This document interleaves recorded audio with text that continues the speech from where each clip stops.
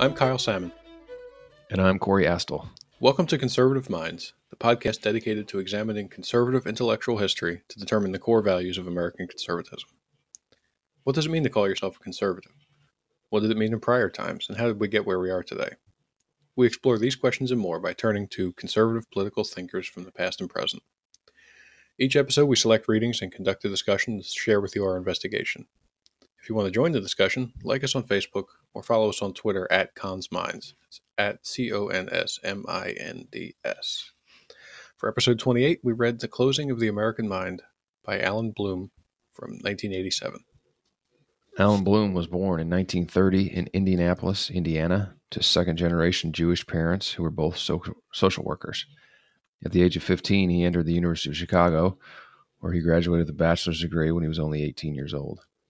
For postgraduate studies, he enrolled in the University of Chicago's Committee on Social Thought, where he studied under German-born philosopher Leo Strauss. Strauss is a thinker we explored in episode 18. The Committee on Social Thought was a unique interdisciplinary program that attracted a small number of students due to its rigorous requirements and a lack of clear employment path after graduation. Bloom earned his PhD in 1955. He subsequently studied under the influential Hegelian philosopher Alexander Kojève in Paris. Bloom also studied and taught in Paris and Germany. He returned to the United States to teach at Yale from 1960 to 1963 and then at Cornell until 1970. In 1969, a group of students took control of Cornell's administration building and demanded that certain mandatory classes be dropped in favor of those deemed more relevant to them. And is this reminiscent of several woke colleges today? I think so. After the university yielded to the students' demands, Bloom resigned from the university and he moved to the University of Toronto. Later, he returned to the University of Chicago. In 1987, Bloom published The Closing of the American Mind, subject to today's reading. It came 5 years after he published a Harbinger essay on the same themes in the National Review. His book became an unexpected bestseller, especially for an obscure professor. It eventually sold close to 500,000 copies in hardback. Among Bloom's former students are prominent journalists, government officials, and political scientists such as Francis Fukuyama, a great thinker that we explored in episodes 21 and 22. Allan Bloom died in 1992. So again, today we're reading The Closing of the American Mind. The subtitle of today's reading is How Higher Education Has Failed Democracy and Impoverished the Souls of Today's Students. This book is Bloom's critique of the contemporary American university, and he actually spends much of his time in the book discussing his views on the need for a great books education focused on philosophy and humanities. And that's pretty interesting, but I think for this podcast, we'll give more attention to his warnings about the moral relativism that he saw taking over the academy, because it's just so relevant for what we're facing today. He called this movement towards openness that paradoxically closes the minds of the students and creates barriers to a shared set of authentic values. Openness at the time was just really a broadside attack on all tradition or common culture, stuff that we see all the time today. I mean, today you might call it tolerance or multiculturalism or social justice in general. He calls it openness, but he starts out by explaining how the beliefs and attitudes of incoming students had changed over his many years of teaching. I mean, he taught for many years, and he just saw a clear attitude change with incoming students. And also the university's objectives had changed. So he starts out by kind of explains that it used to be the case that students would come in and would kind of have these shared values of, rationality and industriousness and the values of like honesty and respect for law and dedication to family.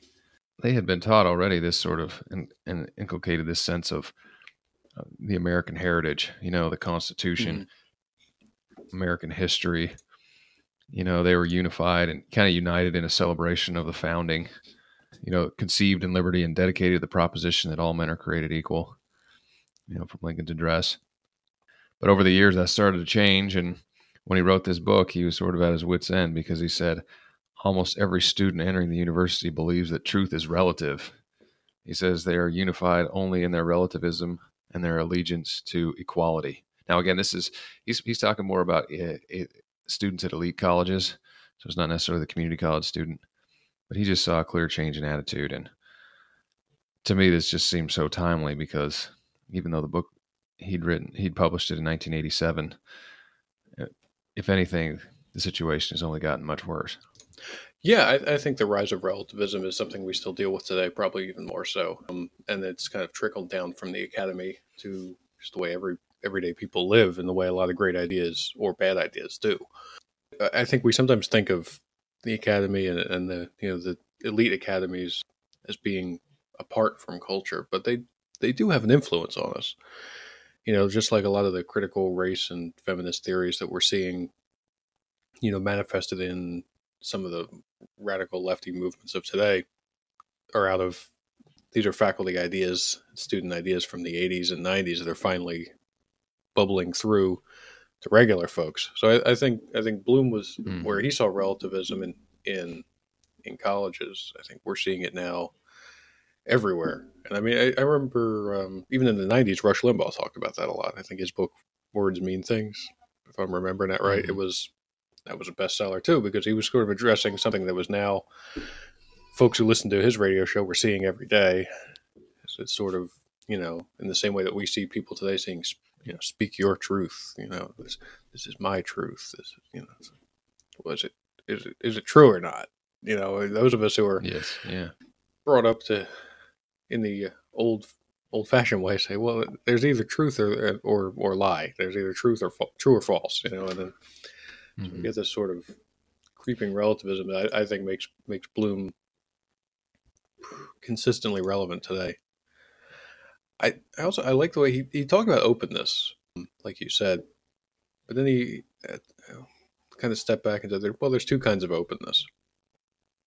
There's an openness of indifference, which is what he was saying, where students believe that the point of education is to learn and to let us be whatever we want to be. We're open to, and we're open to everybody else being whatever they want to be, and that's all there is. For him, openness was, being open to new ideas was good, but as a part of the quest for knowledge and certitude that'll help us live the best lives. And it's sort of like what do we do with liberty that we've talked about all this time? Is it just to do whatever you want, or is it to give you the space and freedom? Freedom from government coercion or from anybody else's coercion, the freedom to find your way to virtue and the right. I thought that I hadn't thought about it in that way, the way he separated, openness of one kind of openness versus the other, but it makes a lot of sense. Yeah, and to me, the dichotomy is just sort of an explanation of what the messaging is, because on the one hand, as you said, like there's a positive openness, an openness to ideas and to thinking and being open to maybe new experiences, new ideas, and that's good. But what he's trying to say, I think, is there's the other side of openness, which is how they're trying to message it. They're trying to make it sound like, who could be against openness? Who could be against having an open mind? Do you have a closed mind? Yeah. But what they're really getting at is not actually being open to ideas, but being 100% tolerant. Going back to Fukuyama and Nietzsche, like just being positioning yourself such that you can't make any value judgments against anybody or any of their actions or any of their behavior at all. And that's just not good. I mean, there is some, better ways to go about life. There are better choices that you can make. And one of his critiques that carries through this entire book is the more we buy into this dogma of openness, which is, again, just a radical tolerance, the less that we can even say that some ideas are just better than others. Some thinkers are smarter than others. Some are more profound. Some art is just better than other art. Some choices in life are just better than others. But as you follow this, sort of great article of faith, this dogma of openness, tolerance, multiculturalism, social justice. I mean, where the destination is really driving us towards a place where we can't make any value judgments at all. And we've talked about this several times in other podcasts. There actually is a the nuclear family actually is the most effective and objectively the best environment for children to grow up in, and it gives them the best opportunities and the best foot forward. But we're in a position today where we can't possibly pass judgment. We can't possibly say, hey, look, I get that there's situations and not everything's perfect, and we're all trying our best, but this is the ideal that we should strive for. But when you have this radical dogma of everyone's way is good for them, and mine's good for me, it prevents us from actually making any objective value judgments of this is better than that. Yeah, it's a sort of nihilism. It's just it's we don't have any unifying idea or any even attempt to find such a unifying idea. And then when he discusses the nature of America too, I think it kind of drove home for me how important it is to have ideas and to have the quest for knowledge and certainty and trying to find the best way to live. Because as he said, it's possible to become an American in a day. And then he contrasts that with it is not possible to become a Frenchman in a day. And these old world nations have longer histories, and they have ties of blood and tribe, and they arose out of ancient peoples, like such that you can get your DNA tested and they'll say, yeah, you're a quarter French, and you can tell because those people have lived in that space for thousands of years, and they've all married in with each other, and there's a difference in them than the Germans or the Spanish or the English. And we don't have that in America. And I think that that's usually a great thing, because anybody can come here and be an American, and and be as good as anyone who's been here for generations, and anybody can live that American dream and achieve it and have a great life for himself here. But it means that if we don't have that blood basis as a nation, what we do have is ideas. We have this we're a people that's bound together by thought, not by matter, not by genes. Yeah. So if when we all practice these ideas of ordered liberty and and democracy, and finding virtue on your own, not through government direction, just communities and federalism and all the things we've talked about these episodes. If we get rid of that, then we're really in a way more chaotic state than a European nation would be if they turned away from liberty. Because, if like the Russians occupied Poland and imposed communism on them, but they were still Polish because they all spoke Polish. They all lived in Poland, and they all had Polish ancestors and traditions that even the communists couldn't stomp out. But what do we have? We've got to have this idea, this American ideal. And if we shatter that into 1,000 pieces, like a lot of people want to do now, and so, well, that's one tradition, but I have a different tradition. Then what are we except a bunch of people bouncing around within these borders with nothing in common? Yes, exactly. He says that the traditional understanding was that we recognized and accepted man's natural rights. Man found a fundamental basis of unity and sameness, based on, he says, class, race, religion, national origin, or culture all disappear when bathed in the light of natural rights, which give men common interest and make them truly brothers. This was kind of the original understanding of what it meant to be American. But and to your point, we're just sorely missing that unification today. What's our basis of unity when even an American flag on a pair of shoes becomes controversial? Yeah. I can't wrap my head around it. He says it used to be that immigrants had to put behind him the claims of the old world and subordinate them to these new American principles. But this new dogma of openness or tolerance or social justice, it pays no attention at all to natural rights or the historical origins of America or American heritage, because those are now viewed as essentially flawed and regressive. He says, the study of history and culture teaches that all the world was mad in the past. Men always thought they were right, and that led to wars, persecution, slavery, xenophobia, racism, and chauvinism. So the new openness is open to all kinds of lifestyles and all ideologies. There's no enemy other than the man who is not open to everything. And the point is not to correct mistakes and and find what's right, try to discern, higher and lower quality. Rather, it's just don't think you're right at all, because who can judge? Right?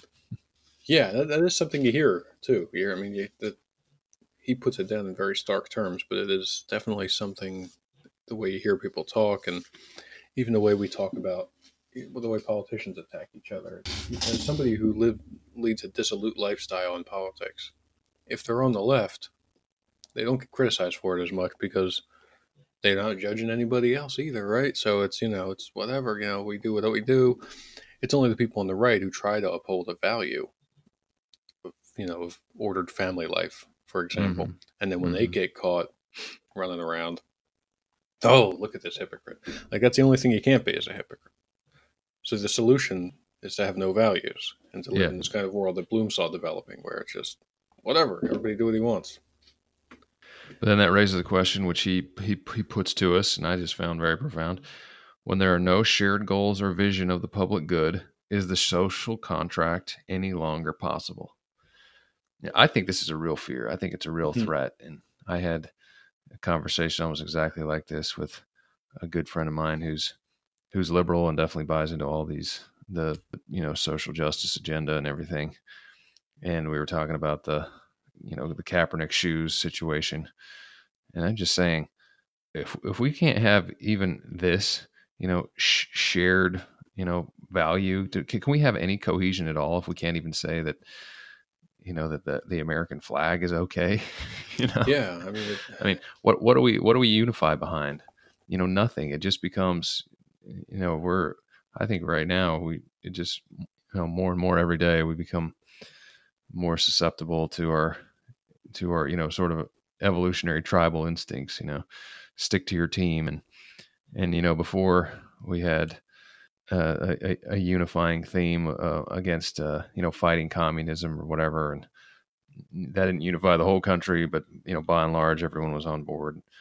Now that's kind of like fallen by the wayside, and also he'll talk about too, which we've talked about many podcasts, the loss of faith in America. I mean, just leads people in a direction of seeking meaning through politics, through social justice, and it just pits people against each other. And it doesn't really surprise me that we're in a position now where, if we can't have any shared goals, no shared vision at all of what it means to be an American or what the public good. I mean, it just leaves us in this, sort of wasteland of, if I get to decide what's good for me and you get to decide what's good for you, well, I just don't like at all what's good for you. And usually these are two diametrically opposed objectives, and so therefore it just breeds more discontent and controversy. Yeah, he made the point that it's good to get rid of our prejudices, but then what happens when that prejudice is removed? What replaces it? I think a lot of what's happening is like, okay, there was some stuff in the past in the American tradition that we don't believe anymore, about slavery and segregation and things like that. So get rid of that, but you got to replace it with something. You can't just replace it with, well, look, those guys were really sure they were right, so now we can't be sure we're right because so were they, and look how bad it went, like you were saying before. So if we replace, if we even knock off the bits of tradition that we now realize are wrong, we got to replace them with something, and you have to build up the rest of it, and replace that with a belief in equality and colorblindness, which is what the left at one time pushed and the right currently does. But if you replace it with nothing, then you're destroying ideas, but you're not actually adding any good ideas, and that it's that atomization. So even in getting rid of a bad idea as an organizing part of society, you have to think as you do it. Where are we moving people to? Where is this? What's in the place of this flawed tradition? It can't be just nothing. And yet I think that is increasingly what it is. Yeah, instead the focus is just on tearing down. Yes. And then, it animates folks on our side, because I've had this conversation with several people like, why do you care what's going on college campuses? It's just a bunch of kids. And I'm like, well, it matters to us because, as he said, Bloom says, civic education is turned away from concentrating on the founding. Instead, we've created this anti-founding Hmm. because the founders wished to achieve a national majority concerning fundamental rights and then prevent that majority from overturning those fundamental rights, he says. But now the protection of minorities has emerged as the central function of government. We've got this new identity movement. Of course, he's writing this publishing in 1987. Its demand is for racial or group identity, not universal rights. Again, listeners, Kyle and I will, of course, stipulate that we're not anti-minority. We think that's great. Diversity is good. The problem I think that I have, and I think that you have, is when we shift the focus from our universal rights to really this Foucaultian sort of, it's power that counts, he says. Insist on respect for the identity as the identity rather than as human beings simply. That's just another mode for us to atomize and divide and create more discord among ourselves rather than unifying behind what we've always been unified behind in America. These fundamental universal rights, respect for individual human beings rather than respect for groups as groups. And I'm going to throw like sort of the white nationalist movement in the same bucket. Is it really a big shocker that some certain contingent, after being told over and over again, you're the dominant group and you suck and we're going to try to pull you down, that some of them might stand up and say, hey, wait a second, no, I'm the better, Yeah. and then create sort of their own counterproductive and negative group of their own. Yeah, I think that's the result. Yeah, the alt-right is the completely predictable. The white nationalist alt-right is the completely predictable result of that group dynamic coming from the other side. So if everyone's going off in his group and demanding rights for his group, what's left? The group that's left is, how can they? Some of them not say, well, yeah, I'm going to get mine. Mm-hmm. And it shows us how group rights can never unite a people. All they can ever do is divide us. Yeah, exactly. Yeah, I mean, it's the idea that if there were flaws in the way individual rights were applied, and if there were people left out of those rights, the solution is to include them and as individuals, not to say that the whole idea of natural rights is flawed. Because I think we have never seen a better system than recognizing natural rights and individual rights. Any system where your rights are entrusted to the government or to a group, inevitably, in every country, it ends in gulags and work camps and executions and slavery. There's nothing that can replace individual rights. Mm-hmm. And if I think we don't hear that enough. I think that's, maybe they weren't hearing it in colleges in '87. Now we're not hearing it even anywhere in the public sphere. That life, liberty, property. It's not just about wanting to keep what's mine. It's really about, if we don't have these things, then no society can exist. No society can be free. It's always going to revert to just domination by a small elite. Yes, and he makes that exact point. He says, in terms of like, why don't we ever talk about these things? Why is it not discussed? Why is not civics education, a major part of the school system? He says much of the intellectual machinery of 20th century political thought and social science was constructed for making an assault on the dominant majority. Guess what? That is in full swing. I read tons of social science. There's plenty of podcasts out there too that I listen to. I would say 98 out of 100 of these is focused. Seriously, it's unbelievable. It's really jaw-dropping how much is just focused almost exclusively on identity group stuff. Yep.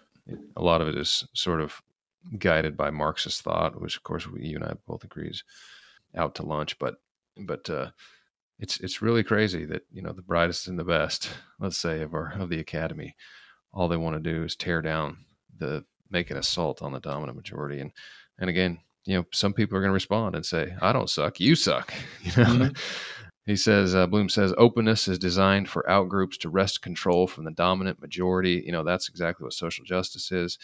And let's not think for one second that people are not going to. That's Yeah. just Wouldn't it be better to say, you, the dominant majority, have been talking about these ideals? These ideas that all men are created equal, that we all have natural rights. Maybe you should focus more on sharing them with everybody else and including everyone else in that picture. That's what Lincoln said in the Gettysburg Address when he was saying that, talking about the ideals in the Declaration, and then the state that existed, that where half the country was keeping slaves still, saying, we don't need to blow up the country. We don't need to remake our ideas. Let's just apply them. Let's just recognize that a person is a person. Mm-hmm. And that's such an obvious concept. I think it's hard. But then you do see this, and I think we talked about this I think when we were discussing Thomas Sowell's book, is that people who see a bad result from a system, like the results Lincoln was dealing with, and we still to some extent deal with today, think, well, the system must be rotten. It must be made in bad faith. Let's tear it down. Mm-hmm. And that just seems so unthinking. It's just angry, It's okay to be angry when you see injustice, but there's got to be more to a political philosophy than anger, because then you have to say, all right, now we're good and mad. Well, what do we do about it? And their solutions have, as Bloom points out, not really built anything positive up in its place. They've just been destroying and atomizing and grinding us down into unthinking, people just floating around here. Yeah, pure teardown mode, and I think you and I, certainly I would agree with a number of the overall objectives. Let's create a more just society. Mm-hmm. It's just that this method of tearing down, what does it leave in its wake? Well, it leaves carnage in its wake, and it's not pretty. And I think, in this day and age, that's exactly what we're seeing too, is the division, the anger, the vitriol, directed towards one another. It's not healthy. It's not good. It's not good for the Republic. Nope. So he talks about ethnocentrism, which is another, article of dogma. He's basically calling this like the great crime of preferring your own team. And, ethnocentrism, that can be incredibly damaging. But he says, if students were really to learn something of the minds of non-Western cultures, they would find out that every one of these cultures is ethnocentric. Yes. And I just think that's self-evident. In Japan, they basically will not take any immigrants at all. Yeah. You can be a part-time worker. And they've got people living there for generations who are not Japanese and are still considered, outsider. Exactly. And in France, there's obviously Muslims or other ethnic minorities there, but they're not French, right? If the French are French, and if you're not from France and you're not, and I think the left loves to use Europe as an example for so many things, but somehow this one is never used. But actually they have pretty solid cultures, and they take pride in the fact that, they're French or they're Korean. But he says the reason for the ethnocentrism is clear, and this is basically like sort of our evolved monkey brain. Men must love and be loyal to their families and peoples to preserve them. A father must prefer his child to other children. Duh. Mm-hmm. The problem with getting along with outsiders is secondary to having an inside, a people, a culture, a way of life. This is just an empirical fact about our involved human nature. Now, I think that we should definitely tame that, and I'll bet you'd agree. That's not the argument we're trying to make here. All we're saying is it's natural for people to prefer their own team. And I guess what I would advocate is that we be Team America, yeah, not Team Black, Team White, Team Queer, let's be Team America and and be unified together. As if we were watching the the women's soccer team. There's a lot of things that some of those players say in their private time that I don't particularly love, but I'll root for them, to the death because that's our team. That's Yep. our side, and it's just natural. Yeah, they're wearing our colors. I mean, they represent us, and I feel the same way. It's I think it's part of also what people were dealing with in 2016 when some of these critical theories were really bubbling up in the Democratic Party, and a lot of people who were once Democrats looked at Trump and said, whatever else is going on with him, and there's a lot going on, he stands up for America. And sometimes he does it in a way that I particularly don't like, but he's at least he recognizes what team he's on. Yeah, and I think that a lot of his inaugural address, which was weird, as George W. Bush said, it still it was about that the American president should represent the American people. In our dealings with foreign nations, I think it's a good part of our nature that we're so broad-minded that when we win a war or win the Cold War, we want to, let the enemy up easy, rebuild them. Say, all right, if you're going to behave, we're going to be friends. We're going to rebuild Europe and Japan. We're going to open our trade to Russia and China after the Cold War, and we're going to, all be friends together. But sometimes you've got to stand up for America because those other nations are standing up for their people. Mm-hmm. I think that was something that was an undercurrent in 2016 and will be again in 2020. And it's and you don't have to. This isn't necessarily a right-wing belief, standing up for America. The left used to do it too. So I mean, there's no reason a Democrat couldn't make those same points, but they're not. They're really more wrapped up in what idiots on the internet are saying about how everything in our past is wrong and we need to rend our garments and turn ourselves inside out trying to apologize for stuff people did hundreds of years ago, instead of saying, all right, well, some stuff was bad, let's get together now and make it right, let's move forward as a united people. Yeah, exactly. So his entire part one, first chapter, is basically going through what he thinks schools used to teach and what students should learn now but don't, related to American heritage, which we've talked about, and also tradition. He says with the information explosion, this is 1987, remember, not even Right. The internet hadn't even been invented. With the information explosion, tradition has become superfluous. As soon as tradition has come to be recognized as tradition, it's dead. It becomes the enemy, right? I mean, it's traditional to have a parade, a community parade on July 4th. So let's just kill it. Let's attack it. Let's tear it down, And he was Jewish, but he talks quite a bit about the Bible as acting as the common culture that united people from all walks of America, he says. But, the idea of such a total book and the possibility of world explanation, he says, is just disappearing. In other words, like, even if you didn't believe in the Bible, and my guess is he didn't. I guess believe in the Old Testament or whatever, but or not. I don't even know if he was an atheist. But the point that he's trying to make here is that we used to have this wellspring of sort of shared vision, shared values, and a big part of that was these American values that we've been talking about, universal rights and human dignity, but that also included these other traditions of the Bible, of that's created a common culture. Even if you didn't believe in the religion, at least it united people in our approach to the world and what we should value as authentically, and brought us together. And he'll add some of the great works, which is part of his big argument, is for a great book's education, because he says without the great revelations, the great epics and philosophies as part of our natural vision, there's nothing to see out there, and eventually little is left inside. Moral education within the family cannot exist if it cannot present the young a vision of the moral cosmos and the rewards and punishment of good and evil.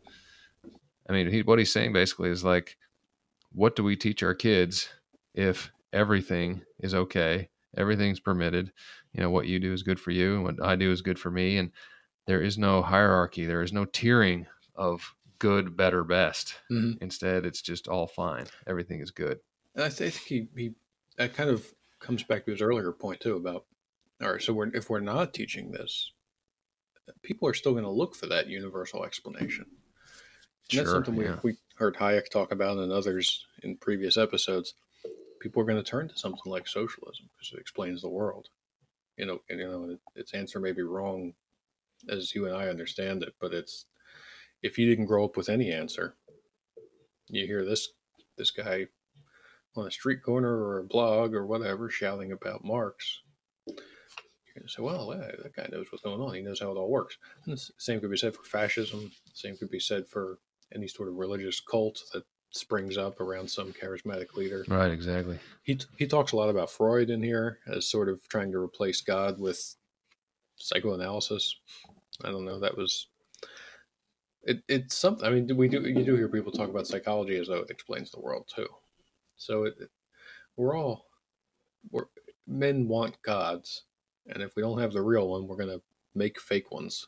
Yep. Like the golden calf, and people are gonna because people want to worship something. They want answers. They want a solution. They want a system of the world that they can understand.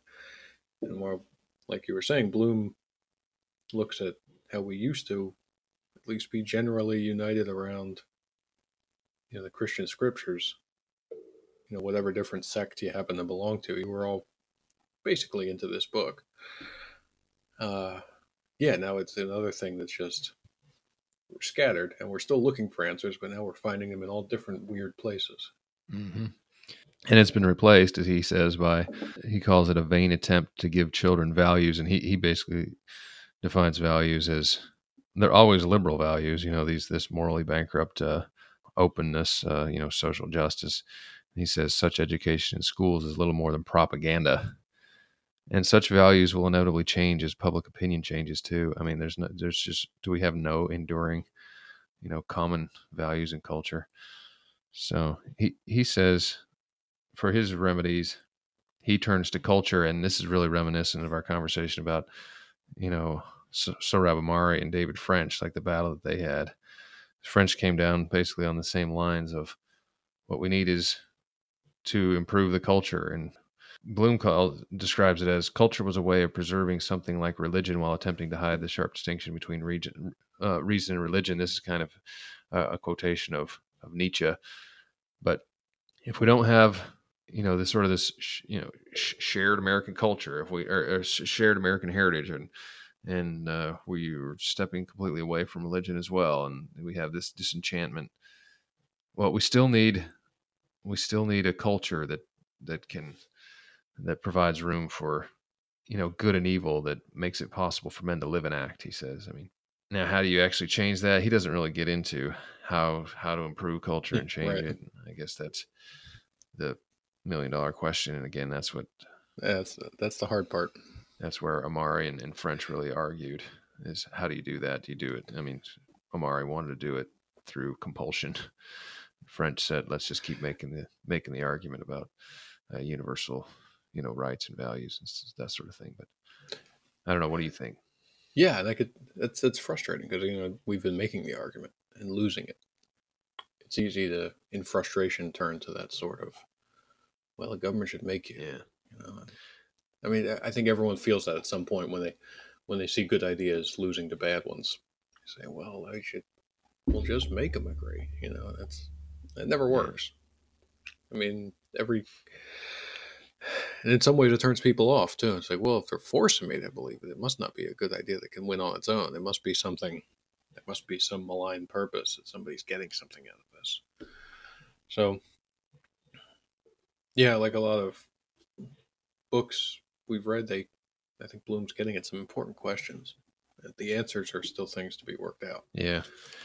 So, but that doesn't mean there's nothing out there, I don't think, because, in 1987, we were having this, the 60s, 70s, 80s, just a bulldozer on against, tradition and shared vision, and replacing it with the openness and what he calls lifestyles. Lifestyle justifies any way of life, and now lifestyles are accorded rights. So defense of them is a moral cause.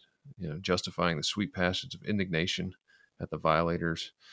That's of course the case. But now, like social science, which again he made the point that the overwhelming majority of social sciences focused on taking down the dominant majority and traditions. But now, like, the data's come in, and it looks like it is better to have a nuclear family. It looks like it is actually it is better to be married than not married. It actually it's it's better for for kids to there just really are some ways of living that are preferable to others. There is a good, better, best. And to me, that's a great place to start on, getting back to the road Yes. of a better hierarchy and shared values like industry, work hard, you can do it. Not rather than saying like, oh no, you are basically the sum total of your environment. And so, we basically view you as a lost cause. And instead, we're just going to celebrate your lack of achievement. Instead, let's say, no, you can too. There's this value of industriousness. Get up and do it. You can. Type of thing. And that's something we talked about in the Charles Murray episode too. Is that the upper middle class already realizes this and is doing it themselves. Yep. We just need the courage to tell other people, and then that courage is needed because it goes against this trend that Bloom discusses here of everyone of I'm okay, you're okay, and how dare you judge me, and what gives you the right. But I think we all have the right to promote good ideas. That's why we talk to each other. I mean, if you're why are we even having conversations if there's no right answer? Mm-hmm. Right. If we're just here's what I think. Well, here's what I think. Okay, we're just wasting our breath. If the point of conversation is, I mean, if you're just talking about something that there is no right answer to, what's your favorite color? Okay, sure, that's it. You're just sharing preferences. Who's your favorite baseball player? But if we're talking about ideas, if we're talking about how to live, we must be doing so to drive toward the right answer, to try and find it out. And that's the sort of good openness he talked about, of being open to new ideas in order to find the right. So a lot of people are living the right life, and they just don't have the gumption to tell everyone else, look at this, it works pretty great. Yeah. You can do it too. Yeah. The baseball player analogy, that's a great insight, because you're just talking about a completely subjective conversation of, who is the best quarterback in NFL history. Well, that's just purely a matter of subjective preference. And if that's all, life is too, is that everything is just a matter of subjective preference rather than there is, good, better, best. Well, I think we're in trouble. I think we're in deep trouble. All right, we come to the end. So what's your closing thoughts?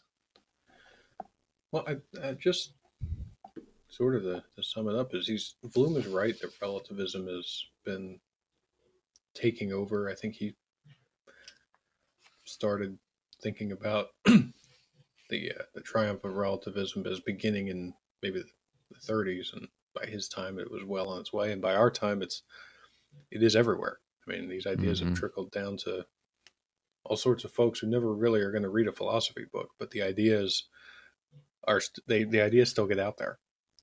I mean, and through mass media or whatever. So I think Bloom is saying, like a lot of conservatives we've read, that you have to stand for something, and that many of the old ideas are best. And I think just what I was saying before, people are proving that in social science, and they're proving it in the way they live, anecdotally. So I think if we're going to take anything from Bloom, is that, okay, you've proved that, tell everyone, live it, promote it, reunify this country around it. I think that's a big takeaway for me. What about you? Great. Now, I actually really enjoyed this book, and it really has pulled together some threads for me, because if we've seen any sort of consistent pattern, it's with these conservative philosophers, whether it be Richard Weaver or Leo Strauss, now Alan Bloom. They're pretty much pinpointing the same thing, which is this relativism and complete loss of higher values and a higher ordering of what's good and what's less good, or what's bad, good and evil. And it's amazing that, these conversations were happening in the 40s and the 50s and the 60s. Now in the 80s, it starts to pick up steam, as you said, and now it's just full blown, part of our society. So, Richard Weaver is right. Ideas do matter, and they do have consequences, and we're seeing some of the social carnage of some of these ideas. But what's also changed from Weaver to now, and even since Bloom wrote this book, is we actually have some of the social science research come in. The Charles Murray stuff, or the Ross Douthat and Reihan Salam that we read last week.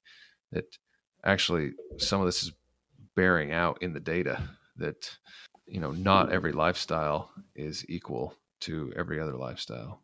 Not every life decision and choice is as good as another. Anyway, I enjoyed this. For next time, we're going to read a book called From Cottage to Workstation by Alan Carlson, published in 1993. This is a good, solid look at the family and value of the family, something that a little different than what we've read before. So hopefully you can join us then. Thanks.